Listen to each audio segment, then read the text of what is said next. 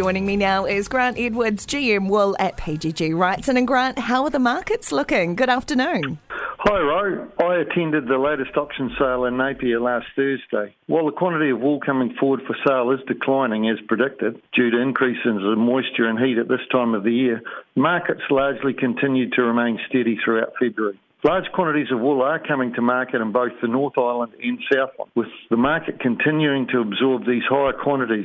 It's also encouraging to note the Awatoto Wool Scour official opening is planned for early April, with one chain currently operating. China and India remain strong in the market, which is aiding prices and absorbing the large quantities coming forward for sale. Of note, we're seeing significant price increases for poorer styles and oddments compared to previous season. That's really positive, Grant, especially, as you say, China and India picking up a lot of that product. What else is happening? Our GM of Export, Pele Peterson, is heading overseas in May for 5 weeks, visiting current and potential customers in several countries.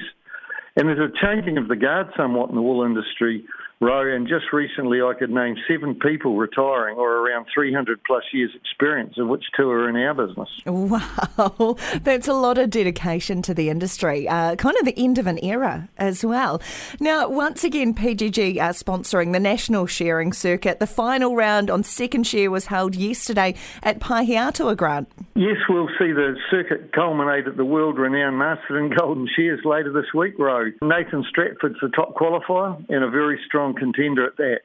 He's won the final twice before. The winner also gets automatic entry into the New Zealand team and a Hyundai vehicle for a year.